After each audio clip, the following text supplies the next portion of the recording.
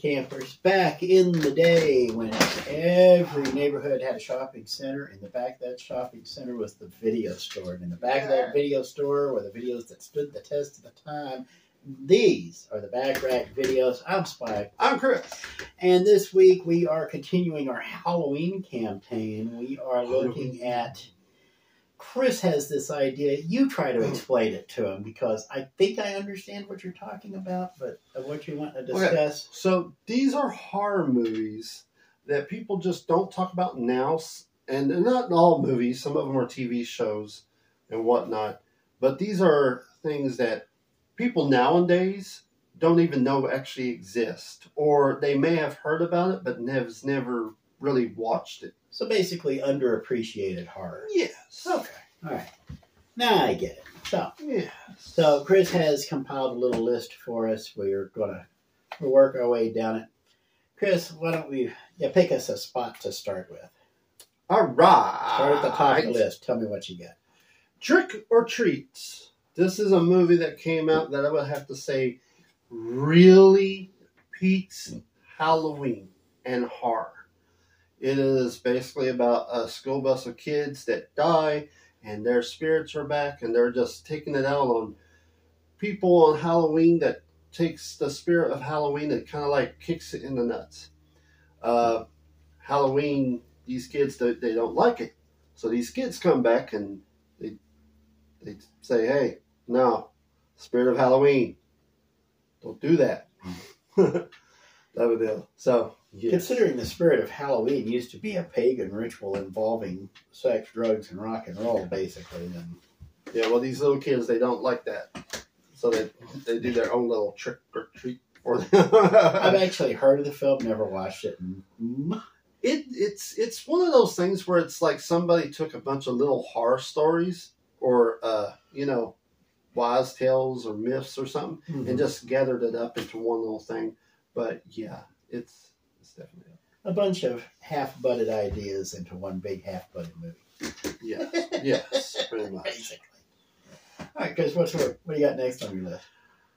Well, we're going to go old school with The Blob. That one is actually fun. You can actually, it was available online at Pluto, on the Pluto app there for a little while. But if we're talking about old school Blob, the old 1950s Blob, man, this is something about 1950s monster movies that are just fun to begin with, like The Crawling Eye and whatever's on Svengoolie this week, whatever got inflicted upon the poor jerks on Mystery Science Theater. But there's just something, some of those monster movies kind of like transcend what they had, and The Blob was one of them. I mean, it's a corny idea. It's an idiotic idea, and visually, it's a moronic idea. It's basically colored, thickened corn syrup that they drop in front of the camera, and it just covers the camera lens, so it looks like all the actors have been covered in the blob. But it works because they take it seriously and they treat it logically. Believe it or not, for a giant blob of corn syrup that's eating California. they actually go through it in a pretty interesting manner. So, good stuff. Good stuff, and it's one of those that if it's not on Svengoolie yet, it will be very, very soon. Rest assured. So, our next movie is one of my favorites. Stir of Echoes. Never heard of it. This movie stars Kevin Bacon. I never heard of it. It's about this family man. They go to a party, and one of them's like, "Hey, I'm studying hypnotism, so let me try to hypnotize you." So they hypnotize Kevin Bacon, except the problem is the person forgot to close a certain door. So now Kevin Bacon is starting to hear things, starting to see things, and it's all in his house. And it turns out, well, I don't know if I should give it away, but it turns out give it away. There's a murder mystery, and this dead ghost is trying to help. Is trying to get him to solve her murder, and all this stuff. And it is honestly really, really good. I loved it. I was on the edge of my seat. I was like, what? I didn't see that coming at all. So, yeah, Stir of Echoes is a really good movie. Boy, you're not kidding about stuff that's been forgotten over the years. I actually forgot about it until you mentioned, even mentioning Kevin Bacon wasn't enough to remind me of it. But when you started describing the plot, I was like, oh, yeah, I remember that one. I still didn't actually see it, but I've heard of it. I love it. And it is one of those things where I really can't talk about it too much because, like I said, I've never actually seen this one. But it sounds interesting. It'd be interesting enough to give a try if you get tired of all the great pumpkin reruns on television, I guess. That's true. That's true. Now we're going to go into some TV series. Yay. Of course, if you have never heard of this, you are living under a rock. But Tales from the Crypt Keeper himself. The old HBO series. But everybody forgets that started life on HBO because HBO was the only one that could get away with EC level. Tales from the Crypt was originally an EC horror book, that comic book that was done by EC Comics back in the 50s. And those are the guys who did Mad Magazine. Before they did Mad Magazine, they did Tales from the Crypt, Vault of Horror, The Witch's Tale or something like that. But they had a whole host of horror comic books, which is where the stories were taken from.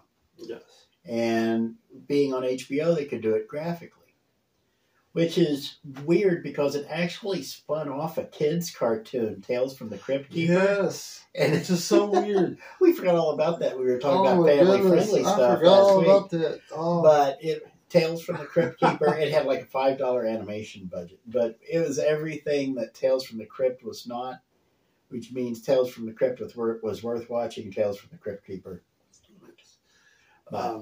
Yes, this is one of those things where it spawned off a couple of movies of its own.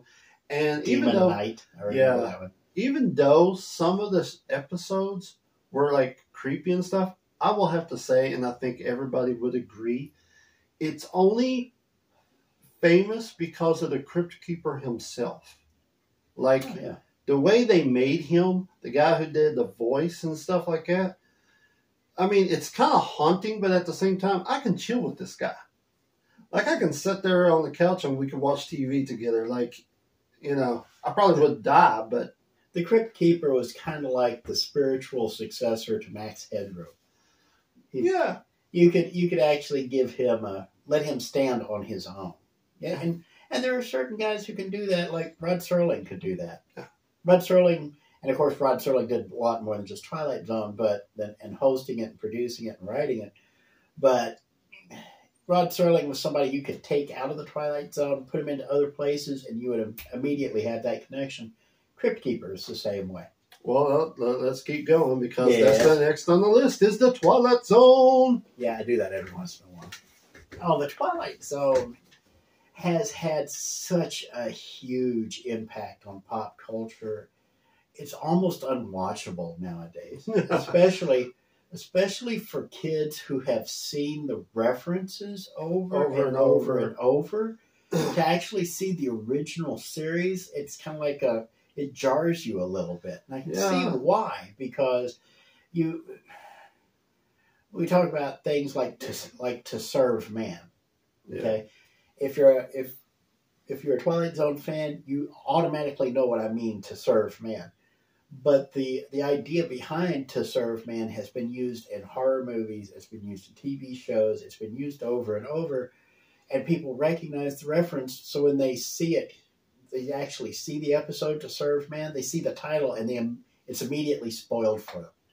And that's one of the things that it's hard to watch The Twilight Zone when you're of a certain age, because you're spoiled on it. We were talking about on Geeking Out, one thing we should talk about are shows and movies you should show to children. Okay? And not necessarily because it's designed for kids, but because you want them to have that visceral reaction to it because they haven't been burnt out on the references yet. Yeah. Twilight Zone is one of those. I would sit a 6-year-old down. Of course, I would sit down with the 6-year-old and watch The Twilight Zone. They would find it really, really creepy and really need mom or dad there with them. We talked about Psycho. We had mentioned that in the Geeking Out episode. Psycho is one of those. It's not really designed for kids because the first scene has Janet Leigh in her bra. So, but it's one of those things where you sit down with the 9 or 10-year-old and you watch with them before they get ruined by all the millions of Psycho references, and before they start hearing the strings, before they start seeing the shadows in the shower curtain and all the other stuff. So as Chris goes through these, consider sitting down with the kids and whether this would be worth, because some of them, yeah, you can show them the Twilight Zone. It's going to be all right. You're not going to be able to show them some of these other film stuff. Yeah. The Outer Limits, like, the only reason why it was kind of scary was it was all about the writing. Mm-hmm. Like, they were perfect storytelling, and that's all it was just like, you're like hooked, and you're like, what's going to happen next? The Outer Limits had zero special effects budget. They really, really did. And they did such a good job of it, though. But they had such great writing. Yeah.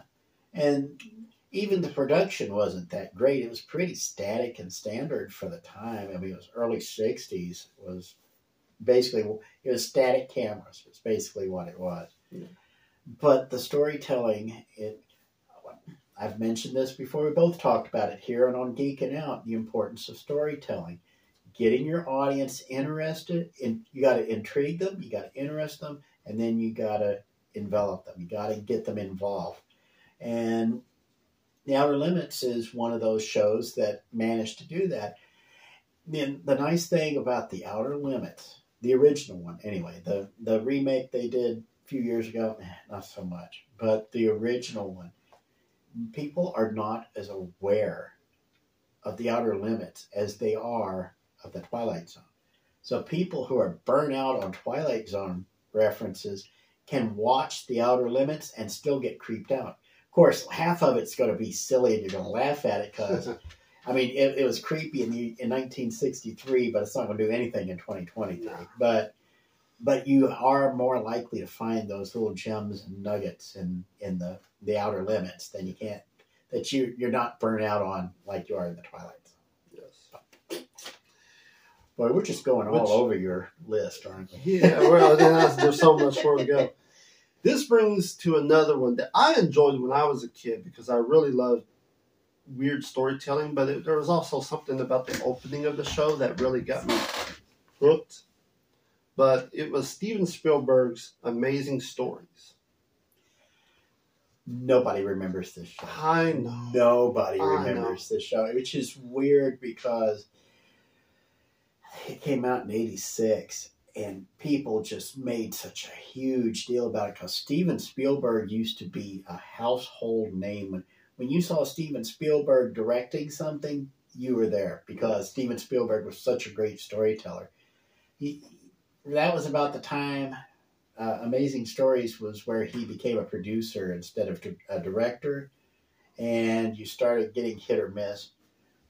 The one thing I really remember from Amazing Stories, let's see if you can. See if you can name it. One I know. You tell me what you think. There's one that I remember about. I think it was World War II or World War I airplane, and they can't land because the wheels are gone. And there's a cartoonist on board, and he just starts drawing, and somehow magical wheels just start showing. Cartoon wheels will start showing, and it was just amazing. That was the best one I've watched, and I was just like hooked. That was an interesting one. That showed you the power of fantasy. Yeah. The one I'm thinking is the one that it was the only story that actually got spun off out of Amazing Stories was Family Dog. That was their first effort into animation, and it was. I'm not going to say Family Dog was what got Spielberg involved in animation, but after he did Family Dog, after that episode aired, all of a sudden he's got a deal with Warner Brothers Animation, and he's doing Tiny Toon Adventures, and he's doing Animaniacs and Freakazoid and Pinky and the Brain and all the rest, and just an entire different section of the animation industry fired up. And that all spun out of Amazing Stories. So, yes. That and Roger Rabbit, because Spielberg was involved with that one too. But he got good stuff. But he absolutely had to have his fingers all over that. Some good stuff. What else we got? All right. Back to it. Hush, hush, sweet Charlotte. Oh boy, you are going back up. Hush, hush, sweet Charlotte. I thought you were going to say Whatever Happened to Baby Jane, but which is another really really creepy movie. That's the one that Baby Jane had, was it Betty Davis and Joan Crawford in it? And that one was creepy as heck, and it came out right about the same time. Go ahead and tell them about this one. Hush, Hush, Sweet Charlotte is about a woman that basically goes crazy because she's seeing her dead husband. Was it her husband? Keeps seeing ghosts of her dead husband who's haunting her, and nobody believes her. And it turns out, spoilers, it's not real. It was actually, what was she? Was it her sister or was it the guy's sister? I think it was the guy's sister. I'm not sure. The guy's, it's been a long time since I saw this film. I can't remember. She's being tricked on to get the insurance policy, I think it was. And it is so wild, so creepy, because you actually think she's going crazy, and she thinks she's going crazy. But there's a scene in this movie that is still burned in my head. And it's not scary, but when I first watched it, I was like freaking out. But he's coming up the stairs to her, and then all of a sudden, the head just falls off and just starts bouncing down the steps. I was like, okay, what? Like, no, what? So, yeah. You get that reaction where it's like, and then there's the reaction like, okay, I'm done. I can't do this anymore. And that's the one that the directors really want to go for. It's like, I check it out. And you just freaked everybody out. Like, I was not expecting that. So yeah, Hush Hush Sweet Charlotte was a fun one from that was the early 60s, I think. There were a whole bunch of psychological, not quite terror movies, but they were creepy as all get out. Yeah, and loads of fun for them. It's kind of like we were talking about monster movies in the 50s. This was kind of like the spiritual descendant of it. It was a way of developing and evolving from that cheap little special effects driven thing to more of a psychological, mainly thanks to Hitchcock and his influence on the industry. Yes. So, yeah. Good stuff. Good stuff. What you got? People Under the Stairs. I love this movie, but nobody talks about it. This is one of those Chris films. You're going to have to tell them about this one. People Under the Stairs starts out in basically the hood. Family that can't afford this and whatever. This guy who's this boy, his sister's boyfriend, if that makes sense. It's like, hey, there's these rich people. We're going to break into their house, and I need your help. So the little boy's like, I don't want to. It's stupid. But somehow gets conned into it anyways. So they break into these people's house, and these people who live there are really, really insane. And I mean really insane. The guy ends up getting killed. The boy's stuck in the house. He can't get out, and finds out that there is a basement full of people. There is somebody living inside the walls. And there is a girl chained up who they're using as basically their slave. It is, I think, it's a Wes Craven movie, is what it was. And this movie was so good. Like, I loved it. I loved the dude that was living in the walls because he couldn't talk because they cut off his tongue. But he was like, he's the only one that escaped. But he's living inside the walls. And they've been trying to catch him ever since, but they can't catch him. The girl who's chained up tries to help the boy. And then the people that basically live under the stairs or look like zombies pretty much because they haven't seen the sun for I don't know how long. Who knows how long they've been trapped under there. But they, it is such a good movie. It is so wild and crazy. But at the end, you're just like, well, that was something. Yeah. So, yeah. Wes Craven was the guy who came up with Freddy Krueger, which was like a psychologist's dream character, so to speak. But Wes Craven's always been into that kind of weird, offbeat, psychological, that underpinning of psychology. He knows just enough about human psychology that he can make it impact on you. So that's one of those things where you've really got to be in a mood for it. It almost sounds like an episode of Are You Afraid of the Dark? But it's a lot worse than that. It's like a story that somebody just made up, but it's so good. I love that movie. I really did. All right. Next one is Let the Right One In. This movie is... That movie is weird. It is a remake of an older film of vampires and familiars. And it is... I can't go into detail because I will totally give it away. But this movie is wild. This is really wild. But honestly, really well done, told. Like, this is a whole different story when it comes to telling a story of a vampire in a whole different way. And I'm just going to leave it there. It is such a good movie. It's an interesting treatment. There's all these little bits and pieces of trivia when it comes to vampires and how they act and how people interact with them. The one, everybody knows about the garlic. Everybody knows about the stake in the heart. Everybody knows about the sunlight. Not everybody knows you have to invite a vampire in. Yes. A vampire cannot just force his way into your house. You have to invite him in.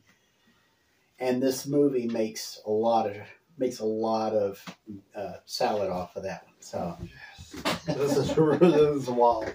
It's a really good checkout. Really good checkout. Cat People. Are we talking? Which one are we talking about? We're talking about the old black and white Cat People. 1940s black people. Okay. I absolutely agree with this one. I never saw the film until I think I first saw the film about 2 years ago. I did not think they were capable of making a movie like that in the it's not noir. It's not a traditional horror movie like the Universal monster movies are. I think it is a Universal film, though, isn't it? I believe so, yes. And it's got a weird little story behind it. You can look into it. I think we've actually discussed Cat People somewhere. If we haven't, we need to sometime. Not right now. But it is a weird little piece of 1940s filmmaking it was supposed to be one of these throwaway, basically Z-level movies that they would force people to take if they wanted to show the ones with like Humphrey Bogart and stuff. And instead, this one director decided, you know what? This is my one chance to tell a story. I'm going to tell a story. And he winds up taking this idiotic concept and just blowing it out of the water. One of the best storytelling efforts out of the 40s. Absolutely. And I wouldn't put it up there with Casablanca, but I would put it up there with The Wolf Man or The Creature from the Black Lagoon very, very easily. So I would go Frankenstein, Dracula, and then it's a fight between Gillman, Wolfman, and Cat Lady. So, yeah, that's basically what it is. Next one is, are you ready for this one? Probably not. They Live. Okay, the Roddy Piper one. Yeah.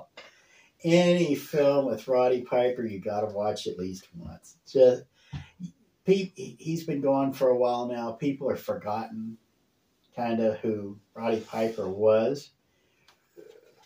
I just heard Jim Cornette talking about Roddy Piper on one of his podcasts not too long ago. And the question that stood was, if Hulk Hogan hadn't been in the WWF, Vince McMahon is on the record saying he would have gone with Dusty Rhodes. Who would have fought Dusty Rhodes? Because with Hulk Hogan, you had Roddy Piper. And the two were perfect for each other because they were both bombastic in opposite ways. Thing is, Roddy Piper really carried that persona with him. The closest person I've ever seen to Roddy Piper has been MJF in recent years. He really is as close to Roddy Piper as I've seen, that kind of mentally addlepated, kind of mess with your head kind of personality. He brings that charisma into the characters he plays in his movies. There's the one you were talking about, which was They Live. They Live, which is where that's the one with the glasses, yes. where he puts on these special pair of sunglasses and he can see the world as it really is. So in other words, Roddy Piper was in the Matrix decades before anybody else was. Okay. Oh, Roddy Piper was the original Red Pill. Okay. Like, he wasn't the original Red Pill. Oh, John F. Buckley was the original Red Pill, but he was he was the first cinematic Red Pill. And that and Hell Comes to Frogtown. Those two, if you can get a double feature of those two, take it. Because it's and just make sure you bring plenty of popcorn and beer along, because you're just gonna want to be wasted when you watch these films. If that is, They Live is an excellent, and it's an excellent way to kind of update some of the 50s paranoia films that they did, the really creepy ones. So it's a classic. It's a classic, but in a weird way to do it. So. This one I've never actually watched, but I heard a lot about it. The Man Who Laughs, 1926. Conrad Veidt. So allegedly, although DC will deny it if you say it, allegedly the inspiration for the Joker for Bob Kane way back in 1940, and the reason why you haven't seen it is because it's not that easy to find. You really have to go out of your way to find this film. Well, then I probably shouldn't have wrote this. You can no. You can find the film. It's just you can't really buy a copy of it. You have to hunt it down online. There might be a copy somewhere on YouTube if you really look for it. You got to look, and odds are it's probably out of copyright by now, so it's probably into the public domain. I'm not saying it is. It should be. And if it's in the public domain, you might be able to find it on Internet Archive or one of these other places. It's a piece of cinematic history, and it really is a landmark film. Not to the level that, say, Metropolis was, just to keep up the reference, but Fritz Lang's Metropolis is what I'm talking about. Not like that or The Phantom of the Opera, but The Man Who Laughs definitely had an impact on people. It was right there on the same level as Rob Brown's Freaks. Let me put it down here so you can see me talk. But it was that kind of thing where people watched it and genuinely got scared watching this guy, because he just embraced it and went totally insane with it, just right over the top, and just drove people nuts. Good times. What else you got? All right, I got three more. I may have forgotten a bunch. There's so many out there, to be honest. It's easy to do. I mean, the thing is, if you start doing like, I'm not going to say, well, if you start searching for these things online through your favorite web browser, I'm not going to say which one, but you start doing web searches, you're going to start seeing all these related things, and odds are, if you do a search for They Live, eventually it'll bring you to The Clown Who Laughs. Yeah. Don't know how it does it, but it does. Just going down that rabbit hole. Down the rabbit hole, yeah. That's one of the fun parts about it. But these three are pretty well known, but at the same time, they're also like more referenced in everything. But these are still movies that you should check out. The Shining. The Shining is probably one of Stephen King's better efforts, because it is extreme. It's all about possession and innate psychosis, and what turns into isolation, kind of a time travel style. Stephen King can really proof that Stephen King can actually write The Shining. The Green Mile, and The Shawshank Redemption. Yes. So those are 3 efforts that show Stephen King is more than just a schlock horror author. And also, he hated the movie. Oh, yeah. Which is honestly a shame because The Shining is one of my favorite all-time scary films. That doesn't really scare me, but it still makes me go. It still gives me goosebumps. It'll get your attention. We'll see. And it's just like, woo! And I think it's just mostly the acting and the music that really gets me because I'm just like, oh, okay, you know. So The Shining, yeah, and get yourself ready because it's got some pretty intense scenes to it. Not for the kids. No. No. The next movie I already mentioned, Cujo. Cujo's another one you don't want the kids to see. No. Cujo. Not nearly as good as a lot of the other films on this list, in my opinion. But Cujo is just one of those movies that I've always found so interesting because, one, it can really happen. And second, it's one of those intense. It has one of the most intense scenes to me that, again, I've already mentioned this, but when they get stuck in the car and the heat's pretty much almost killing them because it's so hot out and the dog will not let them, like it's like literally just right outside the door. And and not to mention, it doesn't help that you got this little kid who's screaming and, you know, you can tell he's frightened and she's frightened and it's just, woo, like that whole scene just gets me. It's like, I'm just like, you know. For the 3 of you who don't understand the reference, Cujo is about a rabid St. Bernard dog. Yes. The one thing I really remember about Cujo was actually a snapshot that was taken while they were filming. And it was, who was it? Shelley Duvall and the director. I can't remember which. I don't think it was Robert Zemeckis. Who was it? I can't remember who the director was, but it was the director, it was the Shelley Duvall, and it was the guy in the Cujo outfit all doing a lion kick there on a French Riviera. That, for me, stands out far more than the Cujo movie. I think I saw that once, and like most Stephen King movies, you don't need to see that again. Yeah. Last movie. That was a ringing endorsement, by the way. Yeah. Last movie is a movie hit that me with your best shot. What you got? Is a movie that I kind of wish they kind of would redo in a way. Uh-oh. The Birds. Oh, you can't redo the Birds. Okay, you can redo the Birds, but you shouldn't redo the Birds. The Birds. The Birds. Alfred Hitchcock's famous one of his famous, well-known movies. I was going to say Alfred Hitchcock's masterpiece was Psycho. His landmark film was North by Northwest. The Birds is his other famous film. If that made any sense. Vertigo was the one that introduced all kinds of nice special effects and stuff, and it was all practical effects. The Birds could not be made the way they did back then because, seriously, there were stagehands throwing birds at panes of glass and at Tippi Hedren, the poor girl. They were literally throwing birds at the actors in order to get the idea of the menace and stuff involved.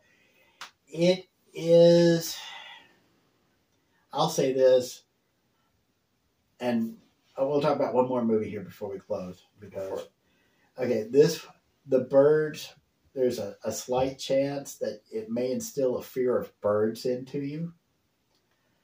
A movie that did The Birds a lot better than The Birds did was Arachnophobia. We were just talking about that before we started filming, too. Arachnophobia shows you that dread you have. Hitchcock was going for dread in The Birds, okay? Arachnophobia is... Okay, they're not in the sky. They don't have to sit there and look out for each other like birds do. Spiders can sit there and crawl all over each other. So now you got this huge mass. And that was the one that turned John Goodman from a sitcom guy into an actor. Okay. Arachnophobia was the one that made him. But Arachnophobia, again, another Stephen King film. It was all about this house overrun with spiders, and just, I mean, like almost like built the house on an Indian burial mound style of amount of spiders. Just creepy as all get out. And if that film probably produced more arachnophobes, like this one and this one. I don't mind little spiders, but the big creepy crawly hand jobs, so to speak. Listen, Arachnophobia is one of those movies that I do believe I blame My Fear of Spiders off of this movie. But here's the thing. I think this movie was so good. Will I ever watch it again? No. Because it's that difficult to watch. Yes, it is very difficult to watch. But I remember thinking, wow, this is a really good movie. But I just seeing them, oh, no. Remember what I was talking about? No, I'm done. And the walk away, that's where you paid for 2 hours of movie and you only watched 35 minutes of it. That's when a filmmaker's like, got it. So just nothing. The perfect way to wrap a Halloween episode of Backrack Video is with Chris completely creeped out, because there goes one right there. Until next time. Spike. Oh my goodness. Cowardly Chris over here. Be kind. Rewind. See you next time.